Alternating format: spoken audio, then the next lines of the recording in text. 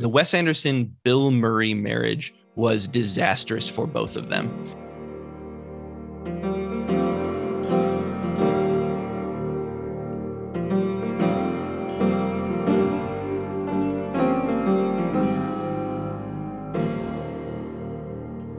Hello, Internet. You are listening to Changed My Mind with Luke T. Harrington. This is my show where I talk to people who have changed their minds about big, important things. I'm Luke T. Harrington, award-winning author of both fiction and nonfiction, and as of this week, noted public faceplanter. That's right, I faceplanted in front of my children's entire school, literally. I was there as a judge at a pep rally. I still really don't understand pep rallies. My school's never had them. I don't understand what they're for or what I'm supposed to get out of them. But they asked me to be a judge of school spirit, I guess, at the pep rally. And most of that was just sitting behind a desk and looking important and clapping for people. But at the end, they wanted me to come out and talk about what a hard deliberation process it was to choose the teacher with the most school spirit. It was kind of weird. But anyway, the desk was very close to the wall, and I was surrounded by chairs. There was a judge on either side of me. One of them got up and got out of my way, but then I had to climb over his chair, and I was wearing rather large boots, and the upshot is I fell forward, landed on a speaker. There was a screech of feedback, and my face is broken. Not really. I was fine, but I did get a round of applause for the face plant.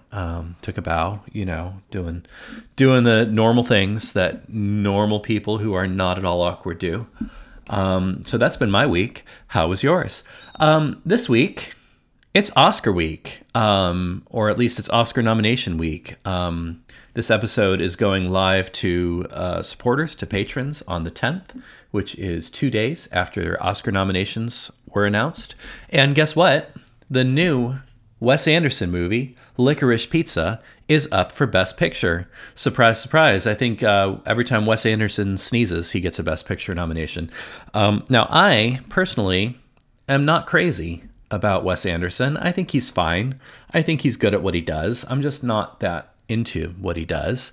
And I have a guest on this week who used to feel the same way I do. This is a friend of mine named Asher Gelzer-Gavados, and you may have not heard of him, but you have definitely seen him if you've ever read like a clickbait meme aggregation article. He is a very prominent internet meme. At least I see him all the time. And I would not think twice about it if I didn't personally know him. But I see him a lot in these articles. They're usually articles that are like, the headline will be like teachers behaving badly or something. And then there'll be a bunch of funny pictures from classrooms. And he just pops up in them all the time. He used to be a high school teacher. He's currently a college level instructor. But back in the day when he was a high school teacher, he used to drink from a water bottle that he had marked with a sign that said students' tears. Like he just taped a piece of paper to the bottle that said students' tears. And apparently the internet finds this very funny because I cannot click on like a meme aggregation article with a headline about teachers that does not include his picture and the picture of his students' tears water bottle. So that's right. My guest is famous. You've probably seen him a dozen times online. He's also a really smart guy, a really old friend, podcaster and writer as well. I will let Asher introduce himself and tell you how he came to love the films of Wes Anderson. And I will see you on the other side.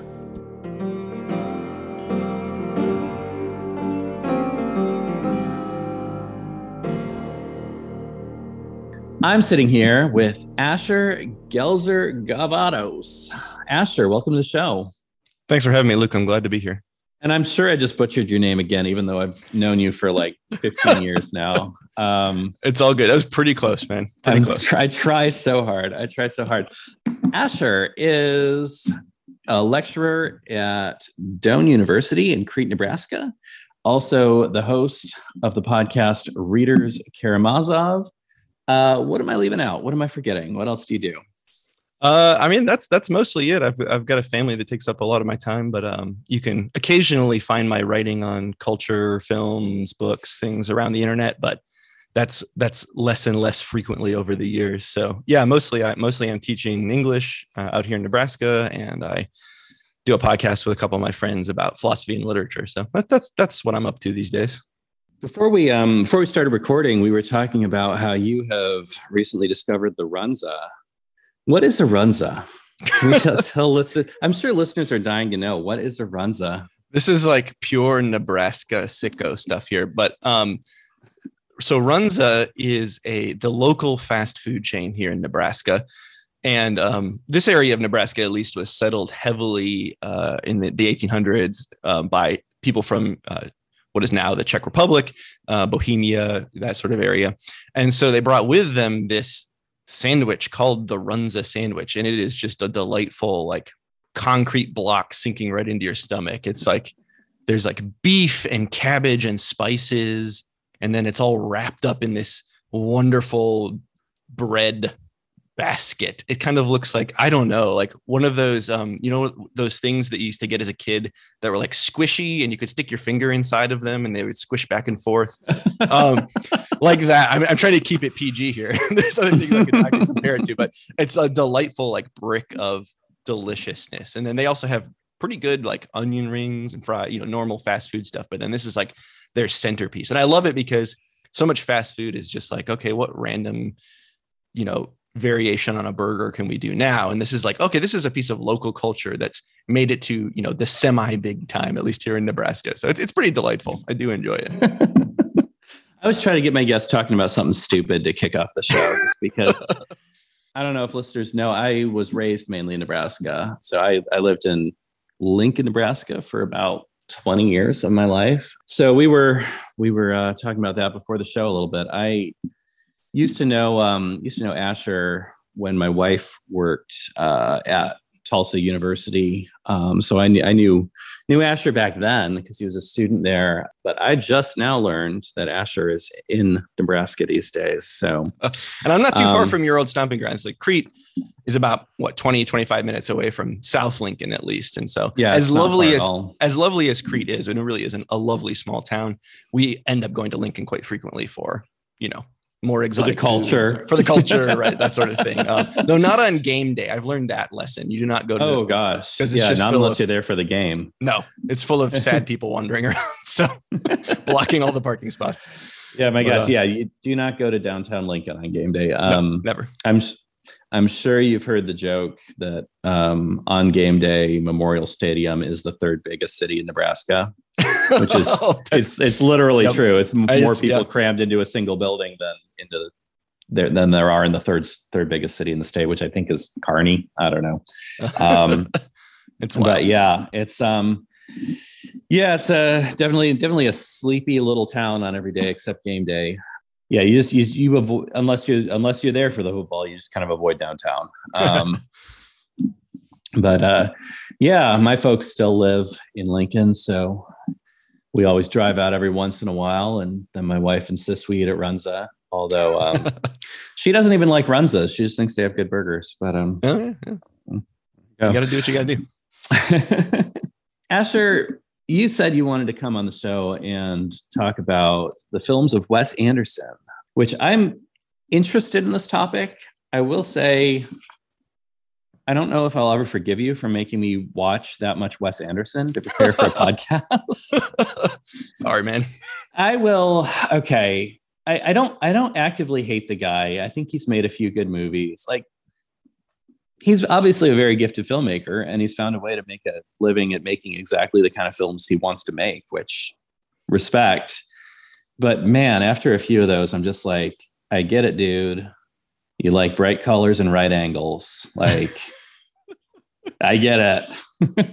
Loves a good dollhouse shot. Loves a good, yes. So I don't know what I'm going to contribute to this conversation, if anything. I don't know. I'll start here, I guess. I was a film studies major in college.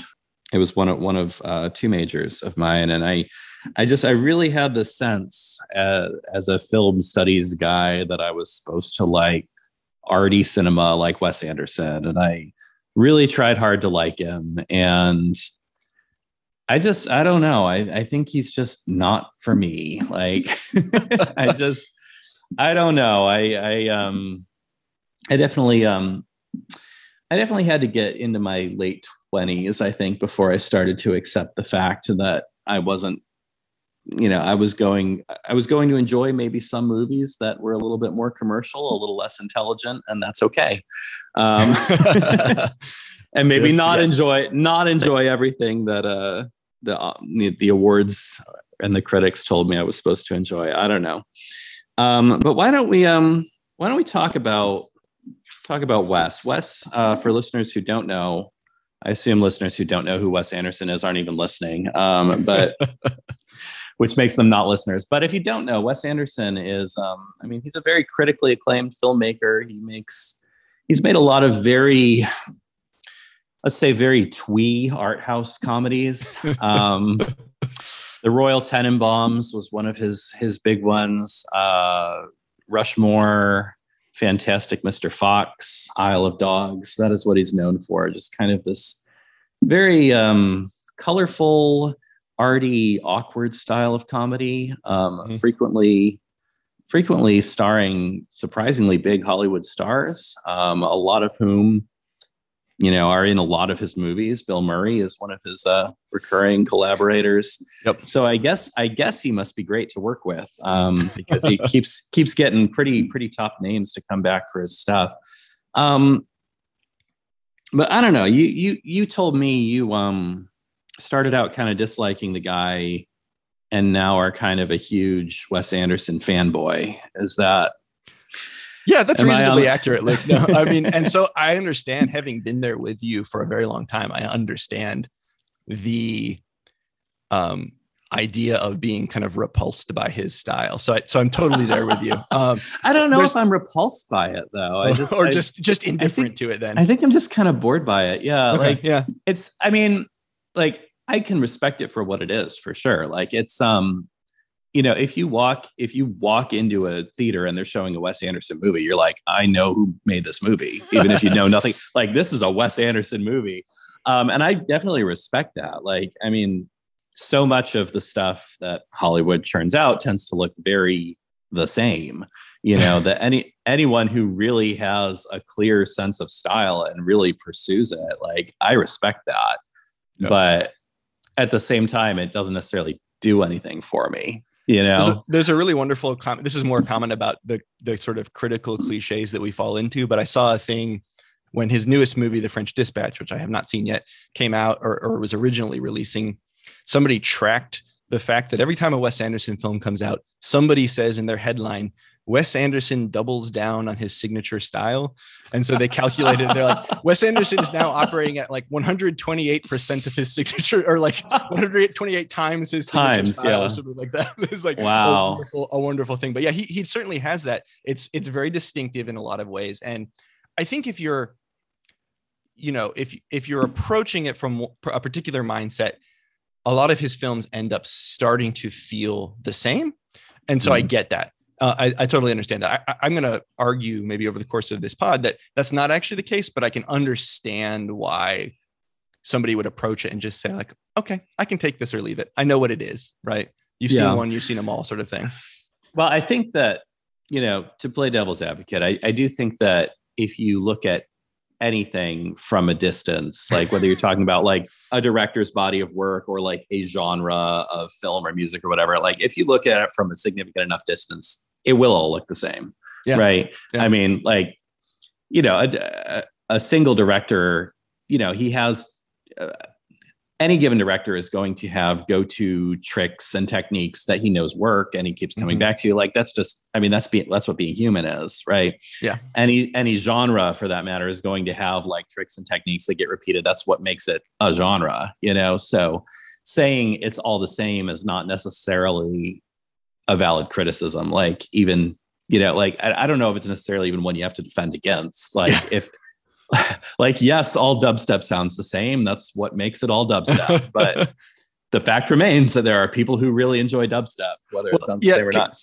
Can I say, so I'm a huge fan of the composer Philip Glass, and a lot of people hate Philip Glass. They sometimes call him minimalist. He doesn't like that term, whatever. But his music is very repetitive, right? It's the same sort of bars, and even between pieces, you'll hear a lot of the same phrases being used and borrowed. And for some people, that's a huge turnoff. But for me, I really like it, both because there's an aspect of comfort to that sameness, but also because when you're actually listening to it, you then get really excited about the parts that are different. You're like, whoa, he the clarinet came in here instead of in this other part or whatever. So maybe it's just a little bit of like, I've done it too much. I'm too deep into it. But there is a delightfulness about like, when you have something that is pretty similar, you know, in a lot of ways, using the same tricks over and over again, as you said, like, then you can see the moments of contrast, and it's pretty nice, but you know, it's not for everybody, for sure. Yeah. No, I took a aesthetics course during my undergrad years, and I think one of the very first essays he had us read, and I can't remember the author of this, but what he said was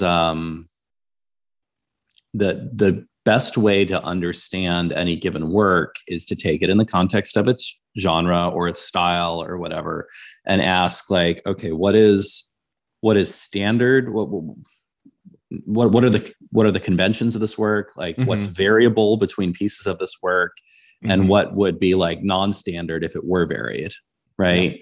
Yeah. And I thought that was, I don't know, at the time I thought it was kind of a profound insight. Like, the author of the piece used an analogy involving Picasso's painting Guernica, right, which is a well-known painting. It's a very very chaotic looking painting depicting, you know, the destruction of the Spanish Civil War, I believe, in Guernica. Yep. Yeah. And he said, well, imagine an alien society that has an entire genre of art called Guernica, like just this genre where they say that's a Guernica. And what's common between all these works of art is like it's the same images as Picasso's Guernica, but it's always like in a different shape, or right. So it's not necessarily just a flat canvas. It's like, it could be a sculpture of a dog, or like a blobby thing, or like angles like jutting out everywhere, you know.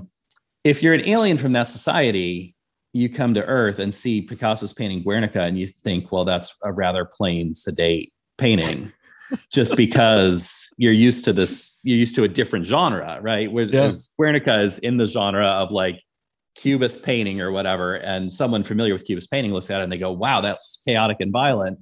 But if you're an alien who's only familiar with the genre of Guernica, you look at Picasso's Guernica and you're like, oh, that's boring. Anyway, we need to get back to Wes Anderson. So why don't you tell me about your relationship to Wes Anderson? Why did you hate the guy originally? Or if not hate, at least dislike? Yeah, you know, I think for me, I kind of encountered Wes Anderson at maybe the worst possible time, in terms of both in terms of, is there ever a right time to encounter Wes Anderson? No, go ahead. I'm sorry. No, you're good. So both in terms of like who I was at the time, and also in terms of who he was, I think, at that point in his career. So the very first Wes Anderson film I ever saw was The Life Aquatic with Steve Zissou. And I hated it. I cannot describe to you how much I hated that film. Watching it, I watched it at the very beginning, my first semester of college, I think, and I really didn't like it. And actually, I'm, you know, not to spoil anything here, but I still don't like that film. I still think it's his worst film. I do not like that film, and there's some people who will go to bat for that film, no matter what. I know Matt Zoller Seitz, who's, you know, a kind of big important film critic who's literally written the book on Wes Anderson, thinks that's his best film. Great, God bless you, Matt. Not a good film. I do not like that film at all. And then the second film that I saw from him was Fantastic Mr. Fox, which I think is not a bad film, but I grew up reading Roald Dahl's Fantastic Mr. Fox. And this is one of those things. I know you're supposed to let go of the book when you watch the movie, but it felt like, it felt like artistic violence to take Roald Dahl's vision, which is so different than Wes Anderson's vision, right? And then kind of force it into that box. And so I've grown to appreciate it maybe a little bit more on subsequent rewatches, but it's still, it still leaves a bad taste in my mouth. This isn't the point, but I do think Roald Dahl is kind of one of those authors who is famously hard to adapt to film. Absolutely. Right? Like Absolutely. There are very few Roald Dahl adaptations that are like legitimately great movies. Yeah. I think part of the problem is like with Roald Dahl, it's a multivalence to what he's doing. And so you get somebody like Tim Burton doing Charlie and the Chocolate Factory. And he's like gonna do his Tim Burton thing. So he's gonna be really like, ooh, I'm dark and moody. And that's fine. I like some Tim Burton films, but like, and that's in Roald Dahl. And then you have Wes Anderson, who's like, I'm going to do Fantastic Mr. Fox, and I'm going to lean into the whimsy and the kind of the weird humor of it. And that's fine too, but you need both of those things. Yeah. You need both of those. I have not seen the Spielberg BFG, which is my favorite Roald Dahl. I have not heard great things about it. So even, but maybe it is good. I don't know. But like if even Spielberg, who's a pretty flexible director, and even though you're watching a Spielberg film, he goes through a bunch of different genres and things. Even he, I think, is probably going to get stumped by the variety of tone and just the weirdness that's going on in Roald Dahl. So I definitely agree with you. It's like, what do you do with a writer like Roald Dahl? So. I thought Danny DeVito did a pretty good job with Matilda. That might be the best example of a cinematic Roald Dahl adaptation. Because he's got humor, but he's also got a meanness to him, which Roald Dahl absolutely does. He's one of the meanest children's authors, right? And so, yeah, I think you're right. I think that's maybe the closest thing we've had to a good Roald Dahl film. We are off track though, so yeah, we bring it back. we were on Fantastic. So you hated Steve Zissou, which maybe we can get back to why you hated Fantastic Mr. Fox because you were so attached to the book. Yeah. What's next? What did you see next? Well, I had sort of seen somewhere in there, I had seen Royal Tenenbaums. So it was floating around in my mind. But we'll come back. That's kind of like a film that's going to be important in my story here. So I had seen it and it just hadn't really, kind of like you, it just sort of bounced off me. I was like, okay, this is fine. It's whatever. It's okay. It's fine. So those were the three main ones that I had seen like during my period. And then I just sort of dropped it. I was like, why would I bother with this anymore? And this is, in a kind of fallow period for him anyway. Like there's a pretty big gap between Fantastic Mr. Fox and then Moonrise Kingdom, which is the film that comes after that. And so there was just kind of a fallow period for me. And I just had no desire to revisit it. And to be honest, part of that was just me as well, in that I have a bit of I wouldn't say I'm super contrarian in a lot of ways, but I do have a bit of a streak of like, well, people like this and I can see through this. Like I can see the Emperor's got no clothes on. And part of it I for can me, identify with that. I have had to work hard to silence that voice because I eventually learned what an asshole that voice is. Yeah. And it can be useful at points, but you gotta temper it. But for me, like part of what had happened was in high school, before I had ever seen a Wes Anderson film, I knew some people who were really into Wes Anderson, some of whom I appreciated their taste and I generally thought they were trustworthy people, but some of whom I was like, you all are not like, I do not like your taste in things. And so I still carried some of that over. I've, by the way, still never seen Donnie Darko, specifically because there was a girl in my homeroom class in high school who was obsessed with Donnie Darko. And she was just aesthetically one of my least favorite people that I've ever known in my life. Not morally, I'm sure she was wonderful, but like aesthetically, her just whole vibe was terrible. And I was like, I'm never watching this film because of you. I've held true to that to this day. Maybe I'll get around to it someday, but keep the faith, be strong. I still haven't seen Donnie Darko either. Okay. I agree that has been my experience, is that the people who really like Donnie Darko are just really obnoxious, terrible people in general, which has been enough to keep me away from the movie, but maybe we'll get around to it eventually. I don't know.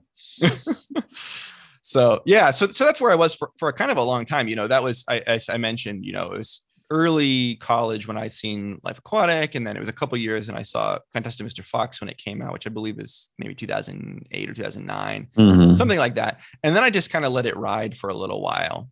And I'm going to get the timing wrong here, so I apologize. I don't remember exactly what year it was. I think it was 2012 or 2013. I had a sort of epiphanic moment with Wes Anderson.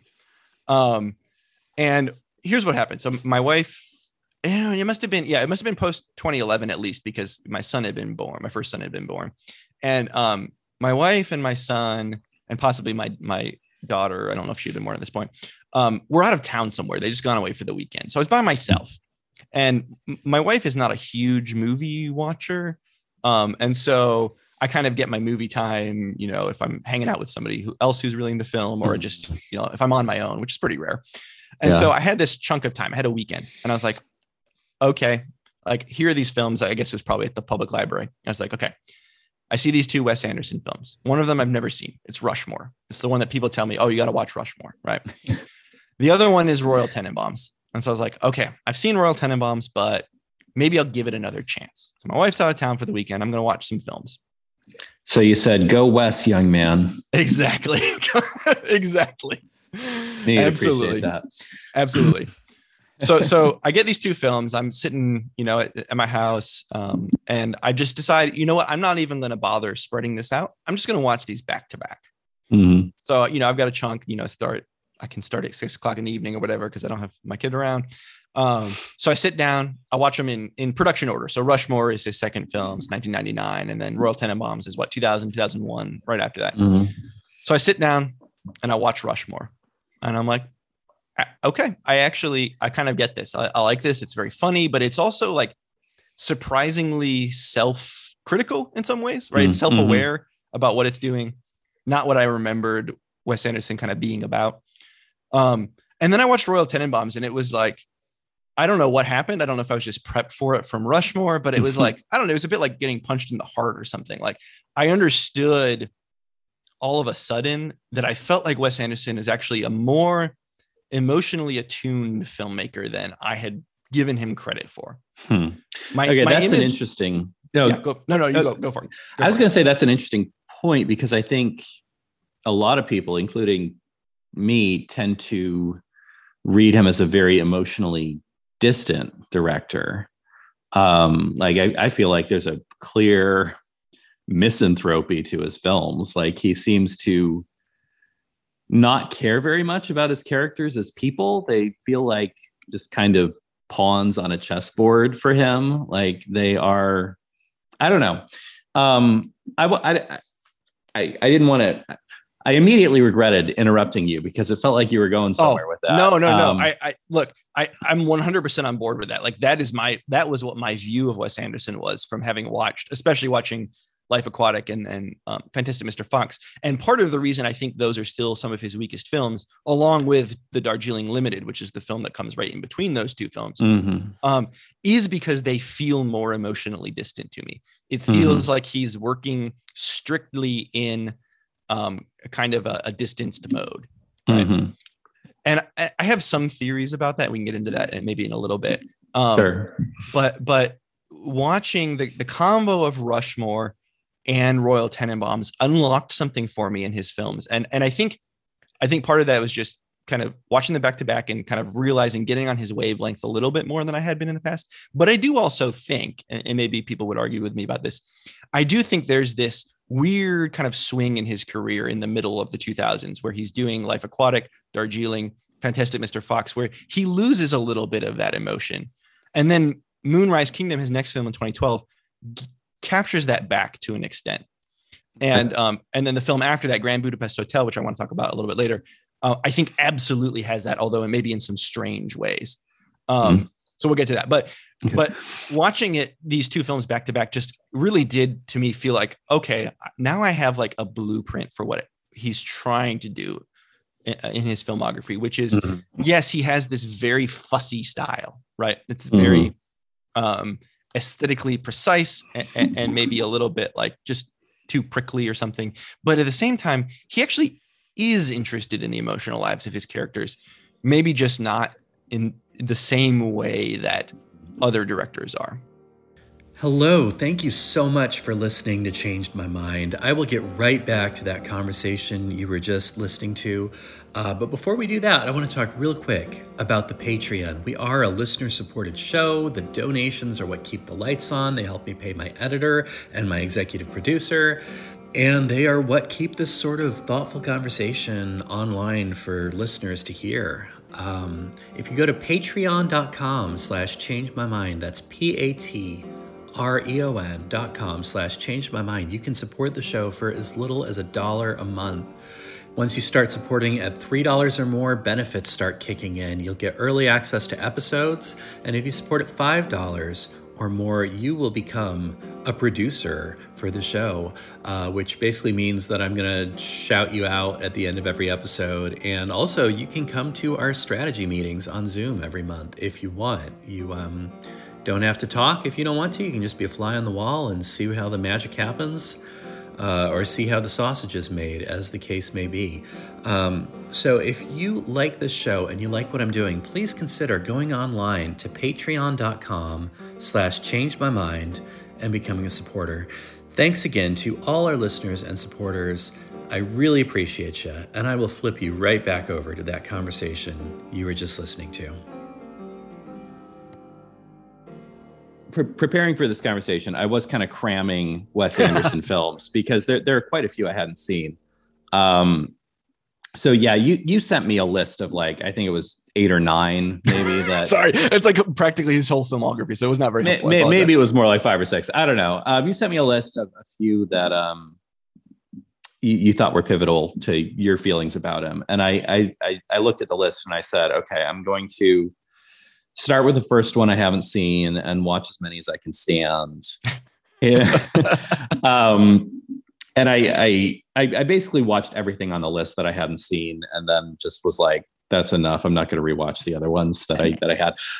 But the one I ended up starting with, just because it was first on the list out of what I hadn't seen, was Rushmore. And I was actually surprised at how much I enjoyed Rushmore.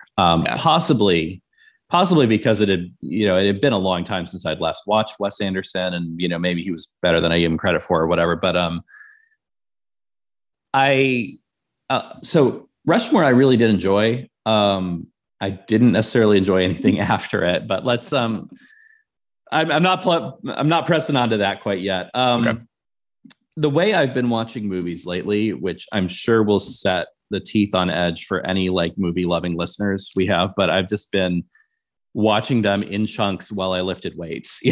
I'm trying really hard to get in shape these days. I'll put a movie on and I'll tell myself, I'm going to lift weights and watch this movie for at least half an hour, and nice. If I'm like really into the movie or the workout's feeling really good, I'll keep going sometimes. But if I'm hating both, I'll turn it off, after half an hour. Rushmore, I actually did end up finishing in a couple of shots, I think, because the first time I would have kept going, but I got interrupted. The second time I was just like, yeah, I might as well finish this thing. I'll plow through it. I'm enjoying it. And I think what works about Rushmore for me is that the main character really is compelling. Like, yes, he really absolutely is a fascinating character. And Rushmore, if you haven't seen it, it's about this kid who he's kind of a weird mix of like D student and overachiever at a prep school. Like he is the president of like every club on campus, but also failing all his classes or something like that, Yep. Really passionate about putting on like really elaborate, lavish plays. And he falls in love with a teacher, gets himself kicked out of the school, basically makes a mess of his life, but then keeps being the same obnoxious kid, essentially. Yeah. Yep. And that's pretty much the story of the movie. And I don't know, something about that character really was compelling to me. And I don't know if maybe it's because, like you said, it's Wes Anderson being self-critical. Like, you do get a sense that Anderson really identifies with this character in some way. Mm-hmm. I don't know very much at all about Wes Anderson's biography, so I don't know if he has a whole lot in common with him. I believe the film was filmed at his prep school that he had attended in Houston. Oh, was it really? Yes. Okay. Or at the very least one he knew well. So yeah, it is a part. So it is kind of a quasi autobiographical in some ways, at least in terms of its points of reference. So I don't know what his grades were like, but that world certainly. And live theater does seem to be a recurring motif in his films. Did he get a start on stage? I'm not sure. Okay. I'm not certain about that. I mean, because there's an argument to be made that like the camera angles, the right angles he uses feel very theatrical as well. Right. I don't know. Absolutely. No. So I think that's why the movie worked for me, was because it really felt like Wes Anderson being like, yeah, I know I'm kind of an obnoxious, snotty prick. And I've learned to accept that about myself, or something along those lines. It's also a movie about learning to accept your limitations. And one of the things that maybe he's lost since the energy of Rushmore, which is, I actually don't think Rushmore's his best film. I'm going to make an argument for another one later, but it's certainly, I think, in the top 2 or 3. And part of what animates the film is this sense of the class issues that are at play, right? Because he's a kid, he's a scholarship kid, and he's desperate to hide the fact that his dad's a barber. Right. And he tells everyone his dad's a neurosurgeon or something exactly, like that. Because he's a barber surgeon. But he has that, it's almost like Great Expectations, where like this wonderful scene in Great Expectations where Pip realizes he's ashamed of his foster father, Joe. And he's like, because he's not educated. Right. It's that same animating energy there that's in the film. And so I think that really gives it a tension that's maybe missing from some of the other films. And, he's kind of, obviously these days, he's sort of viewed as a filmmaker of the upper crust, right? Which he's not done himself any favors, because a lot of his characters are like that. But in Rushmore, we have this character who's trying to fit into that world, and it's not working. And so that's part of what I think makes the film work. And I think that's why Rushmore worked for me in a way that like basically none of his other movies have, is that there's this real tension at the heart of it, that so many of his other movies to me are just like you said, upper crust people having very petty problems and, hating themselves and each other for no particularly good reason. It's just, can I give you my just drop my biggest hot take here for you? Yeah. Drop the hot take. Okay. This is going to maybe enrage some people. Drop it like it's hot. Drop it like it's hot. I firmly believe that the Wes Anderson, Bill Murray marriage was disastrous for both of them. And that is a hot take. This is a hot take. So that is the hottest take. The best, this is going to be, but the best, whatever people say, the best actually like Bill Murray period of time is the early to mid 90s, which is supposed to be his dry spell, right? Because Rushmore was the film that brought him back. And it's like, oh, it's the Bill Murray Renaissance. But what have you got in the 90s? You've got Groundhog Day, incredible film. You got What About Bob, like a nice solid film. Yeah, a great film. It's been a while since I've rewatched it, but yeah, great film. Yeah, you've got The Man Who Knew Too Little, which is an underrated. That is a very underrated, great film, and that's him playing in his wheelhouse. I will even go to bat. This is maybe a little bit embarrassing.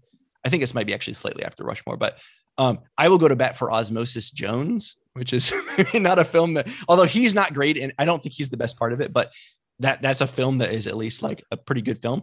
It is an interesting, it's a weird film. It has this reputation of being like a garbage fire of what were they thinking, which is maybe true to an extent, but you have to give it credit for doing something different and actually doing it pretty well, you know? Yeah. But what happened with the Bill Murray Renaissance was that people misidentified what makes Bill Murray great, which is that he has a blankness about him, but there's like an edge to him, like a sort of, a bit of an asshole-ish edge. And it animates his comedy. That's definitely what he was doing in his like SNL heyday in the late 80s, right? Absolutely. Like his Ghostbusters character he's a pretty prickly character. He's not like a cuddly teddy bear sort like he ended up playing later in his career. Yeah. Yeah. So what happens, I think, with Wes Anderson is that like he's actually in Rushmore a perfect character because he's there as a foil, and he has this blankness about him that plays really well against Jason Schwartzman's sort of youthful eagerness in the film, right? And so it's a nice back and forth between the two of them, and it actually really works. But then, and in Royal Tenenbaums, he's like part of this ensemble cast. So, and he's a pretty great character because he's fairly minor, right? And but then with Life Aquatic, I think what's disastrous is trying to take that blank character and make him the center of the film. Center, yeah. And it just doesn't. And I know he's trying to like maybe humanize that prickliness around the edges, but there's too much blankness in Bill Murray post that. And so I think, you know, for Anderson, I do think it kind of put him down this bad path in his career. And I have an alternate take, which is his first film, Bottle Rocket, you know, pretty typical of a 90s indie film. Okay. So in Bottle Rocket, his first film, you know, very typical of indie films of the mid 90s, you hire one famous person who's kind of washed up to be in your film. And so in Bottle Rocket, you have Luke and Owen Wilson, but they're not stars yet. And so your kind of washed up film star is James Caan, and he's incredible in Bottle Rocket. He's this like kind of like wannabe mafioso of the Texas suburbs, right? And he's incredible. He's crackling with energy. There's an alternate timeline where Wes Anderson just keeps making films that are more like Bottle Rocket and have that sort of crackling energy in them. It's a fascinating like, kind of alternate history for you. But instead, in the next film, he brought in Bill Murray. People really responded to it for whatever reason. And then that sort of set him on this path of like Bill Murraydom. And I don't think it was, I mean, Bill Murray's fine in his dramatic roles. He's good, but like, I actually don't think it's done Bill Murray any favors either. I guess now he's just become a meme, right? He just like shows up places randomly, and God bless Bill Murray. He's great. But, you know, like, I don't think that those films are as lasting a cultural legacy as something like Groundhog Day is, or what about Bob? Like, that's what Bill Murray should be doing. So anyway, that's my hot take about this. Yeah, that's what I think. That's my take on the Wes Anderson, Bill Murray marriage, is that ultimately it was not super successful. And I think you see Anderson kind of figuring that out, because he does the one film, Life Aquatic, and then Murray kind of goes back to being that marginal figure in the films. He's no longer really the focal presence after that. And so maybe he figured that out, but it kind of stuck with him too through something like Darjeeling Limited, which has a lot of that blankness to it as well. So that to me is like, I think Rushmore is sort of the perfect Murray role, because he's there as sort of the antimatter to Jason Schwartzman's character. So I guess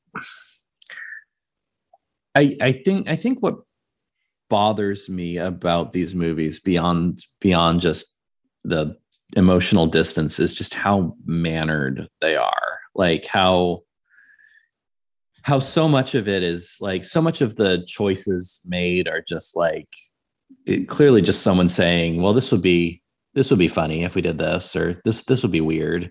You know, I think of Rushmore again, which is the one I really, really liked. But there's a scene, you know, maybe 2/3 of the way through the movie where he shows up at this teacher's window, and he's actually like brought a ladder and climbed up to her roof, and he's tapping on her window, and she opens the window, and he tells her, I think he tells her he was in a car accident or something, and he's hurt.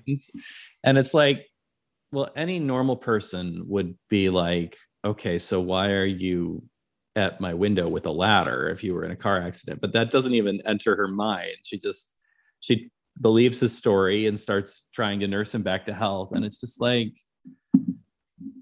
why is the ladder there? Like, obviously you thought it looked cool, or it would be funny or something, but like, it's just that's sort of like the sort of thing that, you know, if a lesser director did it, everybody would be jumping on him for it. But yeah, because he's this art house darling, it's like, no, he's, you know, it's a choice that makes perfect sense. He's a genius. I think that you might be getting to the heart of something here, which is that what I'm going to say about Wes Anderson is I think that if I had to describe him with a style, I would call him a very Baroque director. Okay. In that there is a lot of ornamentation. And so, and for some people that's like awful, you know, that's like, there are these details here. Like, why are they here? Well, they're here for the sake of aestheticism or because Yeah. there's a whim here that's driving this. And for some people that's really is a turn on, I mean, like that's the reason you go from the Baroque period in painting into, the sort of classicism of Jacques-Louis David, where it's like nothing's in the frame except these guys with swords, right? Whereas in the Baroque period, you have all this like, these flowery things that are going on. And so there's a sense of excess. Absolutely. And it's like, not everything is driven by the maybe the economy of logic or something like that. And so I totally understand that. Well, and I to be that. clear, when I say this, there might be a note of jealousy in my voice. Like as someone who's written a couple of novels, knowing that when you make a purely aesthetic choice that maybe doesn't quite make plot or character sense, people are going to jump on you and demand that you change it before they publish your book or whatever. Yeah. And it's like, why does he get away with that? And I can't. I don't know. Absolutely. No, I get that. Like I'm somebody, I have a long suffering novel in progress, never going to finish it probably, but it's kind of liberating in that way because I can just do whatever I want to do. And I know I don't have to think about, the pressures of publishing it. And so, sure. there is, and I am a maximalist, I think, in my style. Like I love, people are always like, oh, are you a, like Hemingway is the ultimate in prose style or something like that. And I'm like, no, I love Charles Dickens. Like I like his out of controlness and I appreciate the spareness too. Like I like spareness as well, but I think there's a room for that sort of maximalism. And so you're right. There is like, I'm jealous. I mean, I'm jealous of people who get to kind of put in whatever they want to get to put into their work and can have like, why does he get to do it? Is it just because he knows all these famous people in Hollywood? I guess so. Yeah. You get like, I mean, when Martin Scorsese picks your film, Bottle Rocket, oddly enough, is one of the best films of the 1990s. I think you're kind of set for life and you can do whatever you want to do, which is funny. Like, it's like, oh, man, okay, there you go. Golden ticket. So yeah, no, I get that for sure. For sure. I think maybe that's why, if we can turn for just a second here, that my favorite of his films is actually Grand Budapest Hotel. And the reason I love this film, and I don't know if you got around to watching it or if you were just done. I did. Yeah. Okay. The reason that I love the film so much is that I think it perfectly matches. He finally found content that perfectly matches his form. And, now that's an interesting take. And I think I might actually agree, but I want to hear what you have to say. So go ahead. So Grand Budapest Hotel, as I understand it, it's not based on any one story, but it's based on the stories or the world created by an Austrian author named Stefan Zweig. And he was an author who's writing in the mid early 20th century. That's kind of an important distinction. Basically, the interwar period between World War I and World War II. And he's writing these stories that capture this strange sense of what's going on in what had been Austria-Hungary, is now just Austria. After the destruction of the Austro-Hungarian Empire at the end of World War I, and then kind of heading into the time where they're sort of sliding into fascism, and then Hitler comes in, of course, and takes over.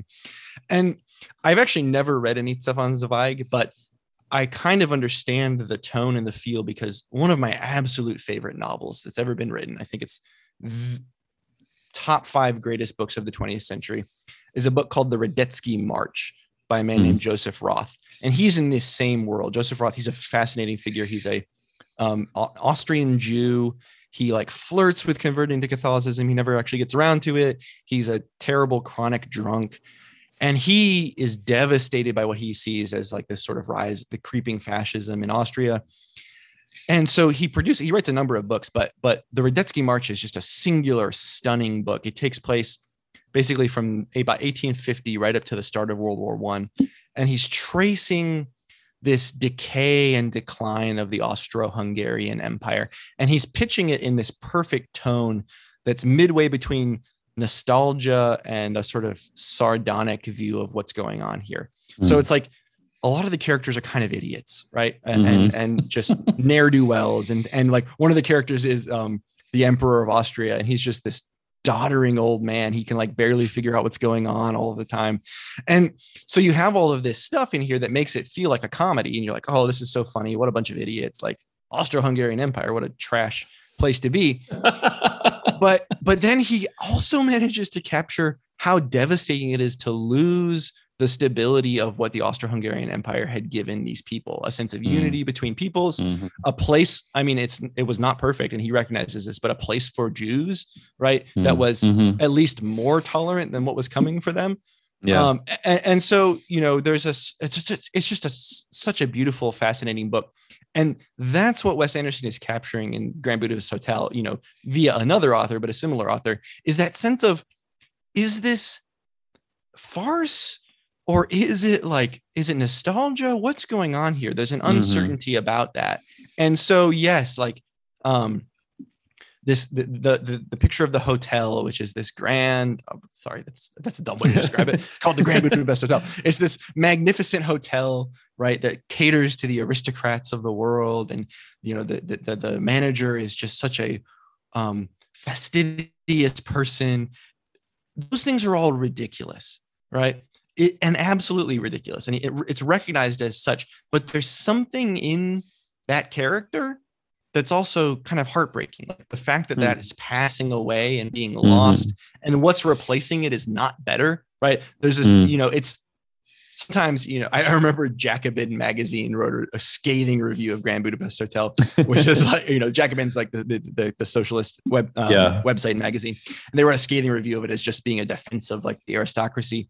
But I think what a criticism like that misses is that it's such a complicated relationship. And it's, maybe, yes, it's not a progressive film in that sense. It's a conservative film in the sense that it recognizes that, yes, there are problems to be fixed in society, but sometimes the attempt to fix those problems just makes them even worse.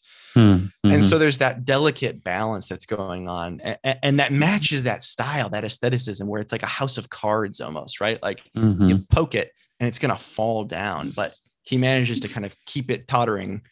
And I think that sort of, you know, and, you know, obviously he very famously, there's like 3 different narratives going on, and he films each of them in a different frame on screen. He makes different aspect ratio. Different aspect ratio. Yeah. And so there's like those elements of fastidiousness there. And you're like, well, what is he doing? But then if you think about the complex feelings that he's trying to capture in that, I think it really makes sense in a lot of ways. And so I think that that's his most successful kind of experiment to date. Well, that really makes me want to rewatch the movie. Now I'm going to have to. Thanks a lot. Sorry. Yeah, no, I mean, I think you're actually dead on. That there was a certain blend of tones there that really seemed to nail what he had been going for several movies. And I actually absolutely agree with you there. I guess what was missing for me still, though, was just like, I don't feel like there was a character that or possibly that Wes himself connected with in that movie in the same way that as the main character of Rushmore. You know, like like even in his best movies, he still seems to be holding these characters at arm's length. And I don't know. It just doesn't connect with me, even if I can stand back and say, yeah, I respect that. That was well done, you know? Yeah. And, you know, and I think that maybe like, this is just a temperamental thing. Like you may have to let go of that if you're ever, you know, and don't by any means, if you don't enjoy it, but like for me, that's not a problem. Actually, I'm very, this is going to sound terrible. This is maybe my worst take, but, I'm very anti like sympathy and empathy in art. And so it doesn't bother me very much that happens. And in general, you know, screw you, Luke. No, but like, I actually am very drawn to those sorts of narratives that are very off-putting on the surface because of that. So one of my favorite, I'm not going to talk too much about books. I know this is a film podcast, but one of my favorite authors, somebody I worked on in my dissertation, is the Catholic Scottish novelist Muriel Spark. And she's sort of infamous for almost feeling like she's like experimenting on her characters or like peering down on them, and no sympathy, no empathy whatsoever. It's just an extremely dry, off-putting presentation. There's a moment, one of my favorite moments in her book Memento Mori, which is about a group of old people who are getting harassed by a caller who keeps calling them up and saying, "Remember, you must die," and then hanging up. There's a woman, there's a woman near the end of the book who gets murdered, and the presentation of the murder is one of the most chilling things I've ever read, because it's completely clinical. It's just like, this happened, this happened, this happened, and there's no access to that inner life. And I understand, like, that's super off-putting to people, right? But if you get on that wave, like, I kind of love it. Like, it's this, I don't know, it's just hard to hold on to, you know, and it's hard, you know, and one of the things I guess I distrust about connections to characters and things, and don't get me wrong, I have those too. It's not like I'm not I promise I'm not a sociopath. Like, I do connect to characters on screen, and I love emotional, I love sentiment. Actually, I'm almost like I swing back and forth between poles of being like completely unsympathetic and then like super invested. But what I appreciate about those moments of a lack of sympathy is like, it gives you a clear view of what's going on, and lets you as the reader or the viewer process what's going on the screen in a way that's different than you do if you're feeling connected. So I understand that that's like a take it or leave it thing. Absolutely. Right on. All right. Well, anything else about Wes Anderson, or should we wrap up? Just, you know, if you're somebody who's never seen a Wes Anderson film, I would say, I mean, I'm biased here, obviously, but I would say start with Rushmore. I think it's a great place to start. It gives you a sense of, especially since it's his second film, it gives you a sense of what are some different possibilities that might be in his career. And then you can kind of trace those. I think The Royal Tenenbaums is a great film too, because it sneakily packs in these emotional moments. Maybe not as running throughout as Rushmore has it, but so I would start with those two, and then maybe try something like Moonrise Kingdom, and Grand Budapest Hotel. When you're brave, you can watch Life Aquatic and tell me if you like it and you want to defend it. But you're going to have to jump around a little bit maybe to get the full experience. So. All right, let me ask you this. Aside from your new beliefs themselves or your new feelings about Wes Anderson or whatever, what would you say you learned from the experience of changing your mind? I think for me, it was an important maybe reminder or minder, I suppose. I don't know if I'd really thought about this before, that like different works of art are going to mean different things to you at different points in your life. And so there's maybe such a thing as the wrong time to encounter a book or a film. And there's a very right time to encounter those things, you know, like to take a kind of, actually, this is a book I've never read. I'm going to admit this on air now, but to take a very infamous example, right? Something like The Catcher in the Rye is like very infamous for being a book that teenagers glom onto. And like, that's actually, it's like Donnie Darko. It's a book I've never read kind of for that reason. I was like, no, I'm not going to do that. I'm going to like, you know, but, you know, maybe there's a reason that's the case, you know, maybe that it's not necessarily a bad thing that's a book that teenagers really connect to. And maybe you don't connect as much as an adult. Teenagers need books too, right? Yeah, exactly. Teenagers need books too. Absolutely. And so, you know, there's something to that. And there's something, I see this with my students when I teach them different books. I was teaching Shakespeare this semester, which is not in my field at all, but I like Shakespeare a lot. And they liked everything we were doing. And then we got to The Tempest at the very end of the semester. We just finished up The Tempest, and they did not like it at all. And I realized like it is a very much an old person's play. It is. Yeah. And I think you have to be older at least and have some life experience to really treasure what's going on in the play. And so, you know, I was like, okay, you know, lesson learned. I probably won't teach this again. Maybe it's something they can come back and encounter in 10 or 15 years when they've had to wrestle with things like forgiving somebody who's really hurt you. And then they'll be able to access it a little bit better than they did something that's kind of breezy and fun, like Much Ado About Nothing, you know? So I think there's something to that, like this idea that you can come back at various points in your life and your taste doesn't have to be cemented. And so it's worth giving a shot to directors again, even though you think you don't like them, you know, to every once in a while come back and try again and try to access what's really going on there. So that to me is just a reminder, like, don't feel like you're always going to feel the same way. And even if you are strongly resistant to the idea of trying something, maybe just try it anyway and see. And maybe it hasn't changed. Maybe you still don't like it, but it's okay. It's 2 hours of your life you don't get back, but you learned a lesson, you know? So that to me has been the biggest lesson. It's just to it's okay to be closed and open-minded about things. It's okay to Mhm. have an opinion that feels very firm, and then it's okay to reevaluate that opinion too. I think of probably Joel and Ethan Coen as one of the big ones for me. Really? Like a lot of their Fascinating. movies, I hated the first time I watched them. And Interesting. I don't know if it was just a case of like me not quite keeping up with them or like not connecting emotionally. Like, I mean, Fargo, which is, I think, generally considered their masterpiece, right? The first time I sat down to watch it, I was like, what in the world was that? Like, why would anybody want to watch that, let alone like think it's a great movie? Yeah. And then because I was writing for a film blog and we were doing a series on the Coens and I somehow got assigned Fargo. I rewatched it and I was like, oh wait, that was brilliant. Like why didn't I understand it the first time around? I don't know. But yeah, there's definitely, I can definitely think of works of literature, cinema, etc., that I really hated the first time and then loved the second time, and yeah, I don't know, it doesn't necessarily mean anything. Like, I mean, it might be, it could be for a different reason for each one, but yeah, absolutely. Yeah, I mean, there is something to be said for give works a second chance, give people a second chance, right? Because absolutely. I mean, if you're not connecting with a work of art, it's probably maybe because you're not connecting with the creator of the work of art, and if you're not connecting with a person, maybe you just hit them on the wrong day or something.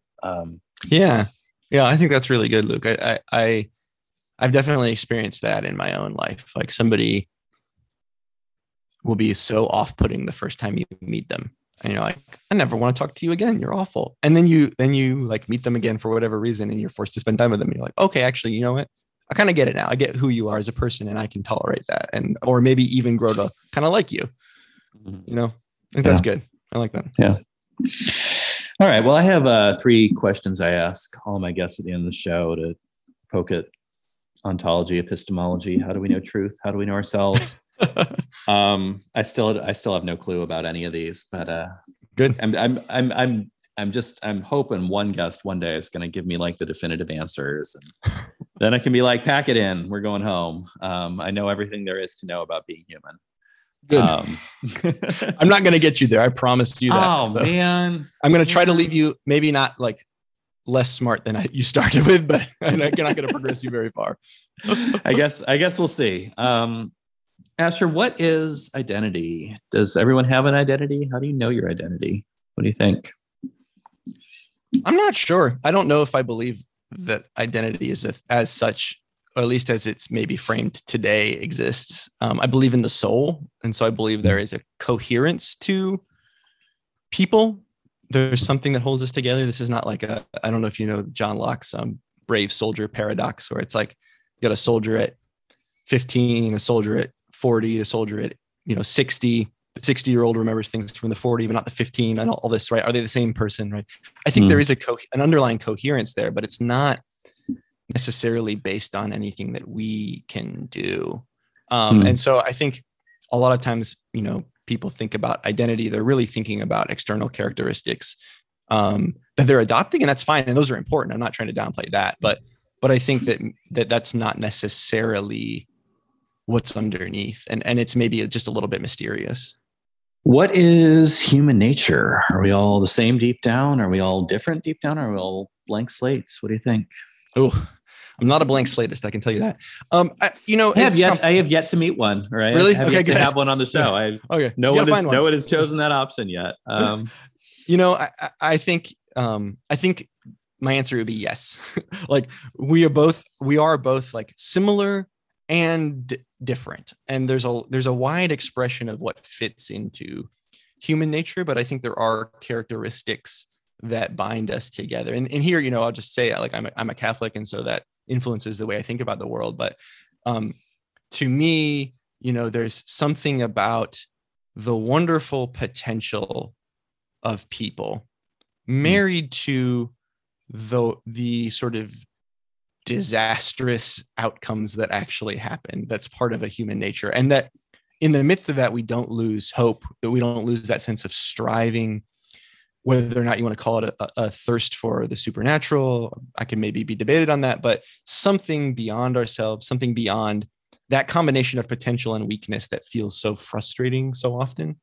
I think that binds us together, and you can maybe look and talk about whatever, like people have, various concerns in their different cultures, but I think I do think there's something underneath that binds us together. So maybe that makes me a romantic or something. Yeah, I like that. I like that idea of tell me if I'm misquoting you, but I do like that idea that there's a certain weakness that binds humans together. Yeah. And maybe, I don't know, maybe that's what cinema like the Grand Budapest Hotel is about ultimately. Yeah. That there is a certain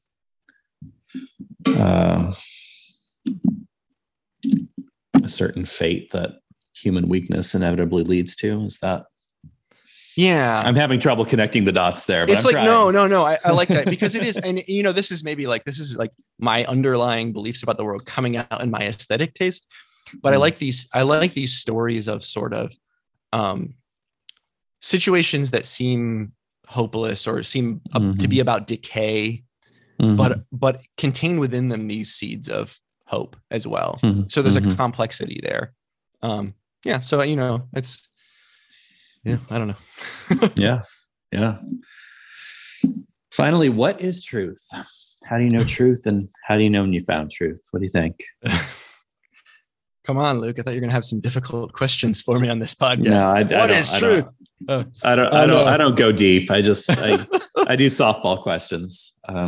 Oh man. I mean, it's a great question. And again, for me, I can only kind of lean on what I've to an extent received. I think truth is in large part something that we receive and then in turn pass down. It's a way of understanding the world, a way of being in the world, maybe more than anything else.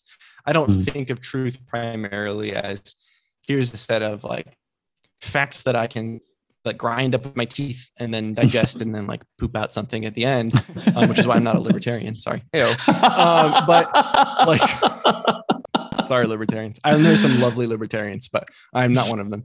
But there's something like it's a way of experiencing the world. And some of my work, I'm a literary scholar, but I work on the philosopher Soren Kierkegaard, and I think there's something to. I don't think he's got it all right, but there's something to his notion that truth has to be both subjective and objective, right? That it's not like truth is not subjective fully, but it is outside of ourselves, and the way that we experience it is necessarily tied up in us as individuals. And so there's kind of that tension there. And obviously I would say again, I'm a Catholic and I believe that the Catholic Church teaches the truth, but I also understand that like there's truth to be found outside of that, and there's human experiences to be had, and the way that anywhere there's a making sense of the world, I think there's some truth there.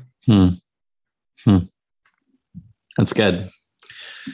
All right. Well, before we go, do you want to tell people where they can find you, find your work, find your podcast? Yeah, absolutely. So you can find me on Twitter. My personal handle is Concept of Dread, DREDD. It's kind of a stupid pun on, there's a work by Kierkegaard called The Concept of Anxiety or The Concept of Dread. And so I turned that into, of course, Judge Dredd. So Concept of Dread, DREDD. On Twitter, you'll mostly there find me tweeting out just like terrible puns that I can't tell my kids because they've set up a joke chart for me and I have to buy them ice cream after I tell too many puns. So that's just me tweeting those out into the nothingness, into the void. But more seriously, if you want to follow along, I'd love to have more listeners for my podcast. It's called The Readers Karamazov. You can find us on Twitter at The Readers K. And we're also on Apple Podcasts, Spotify. We're on Podbean as our host. So the readerskaramazov.podbean.com. We're just wrapping up our second season, which has been themed around George Eliot's Middlemarch. We've got 4 episodes on that, and then a bunch of episodes on other smaller books that we are tying back to Middlemarch. We're just about to wrap up that second season, but we're doing a lot of fun things. It's a podcast, it's about literature. We tackle to some degree, big important books, although also books that maybe you've never heard of. Like last year, we did Samuel Delaney's The Trouble on Triton, which is a wonderful sci-fi novel. Other books like that.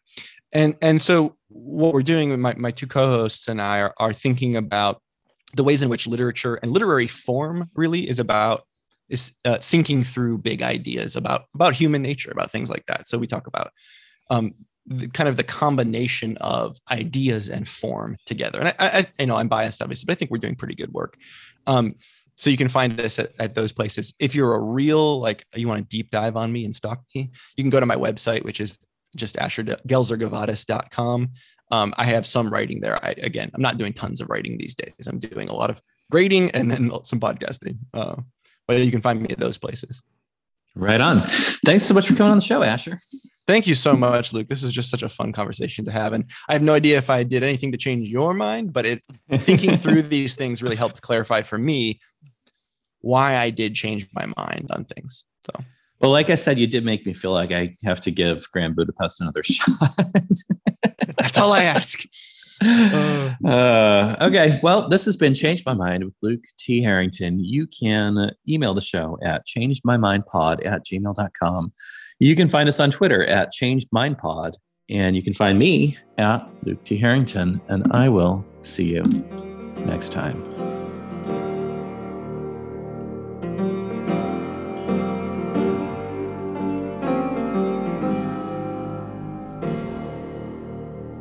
When my wife and I were first married, I remember a conversation I had, and she was there as well. And I don't remember the context, and I don't remember who it was with. Someone I have interacted with very little since, or else I would remember better. But he was going on and on about how much he loved the Harry Potter series, and he had been getting into it and was obsessed with it. And we were all in our 20s, and this was a time when it was still kind of okay for people in their 20s to like Harry Potter. And he eventually turned to me and said, "Are you into Harry Potter at all?" And I just, for some reason, I felt the need to just devastate him, just not to just say like, yeah, it's not really my thing, but to say, no, I think it's garbage. It's just a generic, incorruptible hero versus impossibly evil villain story. I've seen it 1,000 times. I don't need to see it again. And I don't know. I felt really good about myself for having said that at the time. Which, okay, I was a guy in my 20s. Don't judge me, right? But I really appreciated that my wife was able to be brutally honest with me later that day and was like, it's fine that you don't like things, but you don't have to be an asshole about it. Let people like what they like, which I think there are limits to let people like what they like. For instance, if someone likes going on murder sprees, we should probably frown on that.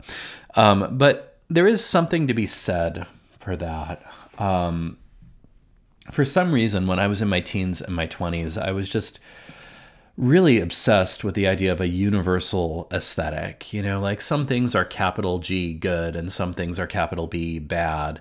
And of course, I'm talking about works of art, films, books, whatever, when I say that. But that's just not really the case. And what's kind of broaden my thinking a little bit about this is just having sort of an Aristotelian understanding of art, which is that art has really one final cause.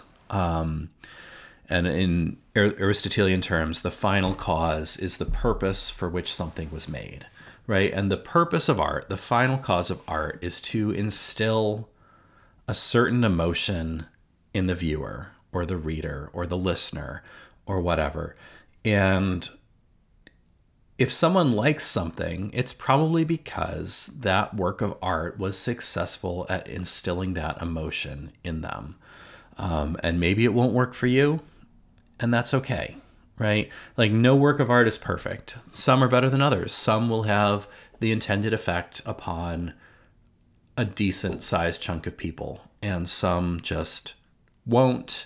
And those are the worst works of art, and that's fine, but there's no universal aesthetic, right? There's no work of art that has instilled the correct emotion on everyone who's experienced it. And that's fine. You know, sometimes you're just going to be in the minority. You're just not going to get it. You're at the wrong point in your life or whatever. And that's fine. Like, if it's not for you, it's not for you. But maybe give it another chance somewhere down the road, right? When you're in a different place, and maybe that time around, it'll work on you. Anyway, that's it for this week. Really appreciate you guys listening. If you appreciate what I'm doing, please take a second to go on Apple Podcasts and write me a review. Give me some 5-star love, and I will make you internet famous. I will read your review live on the air, and your mom will be so proud. If you want to support me financially, we do have a Patreon. The Patreon is located at patreon.com/changemymind. For $1 a month, you can become a proud supporter. For $3 a month, you will get early access to episodes. And for $5 a month, you will be a producer on the show. I will shout you out by name at the end of every episode, and you can come to our monthly meetings to talk about strategy for the show. It's great. Go to patreon.com/changemymind. If you like me and just want to support me and get more of what I'm doing, please sign up for my Substack. My Substack is at luketharrington.substack.com. A Substack, if you don't know, is like an email newsletter. Everyone who signs up for my Substack instantly gets ebooks of both of my published books, my horror novel, Ophelia Alive, and my humor book, Murder Bears, Moonshine, and Mayhem, Strange Stories from the Bible to leave you amused, bemused, and hopefully informed. And you will get my thoughts in your email inbox every month. It's a free newsletter, so once again, that's luketharrington.substack.com. Our producer here on Change My Mind is Tamar Harrington. To be a producer, go to the Patreon. Our executive producer is Blake Collier. Our editor is Jonathan Clausen, and we are presented by the Raven Creek Social Club. I'm Luke T. Harrington. Thank you for listening to Change My Mind, and please don't be afraid to change your mind.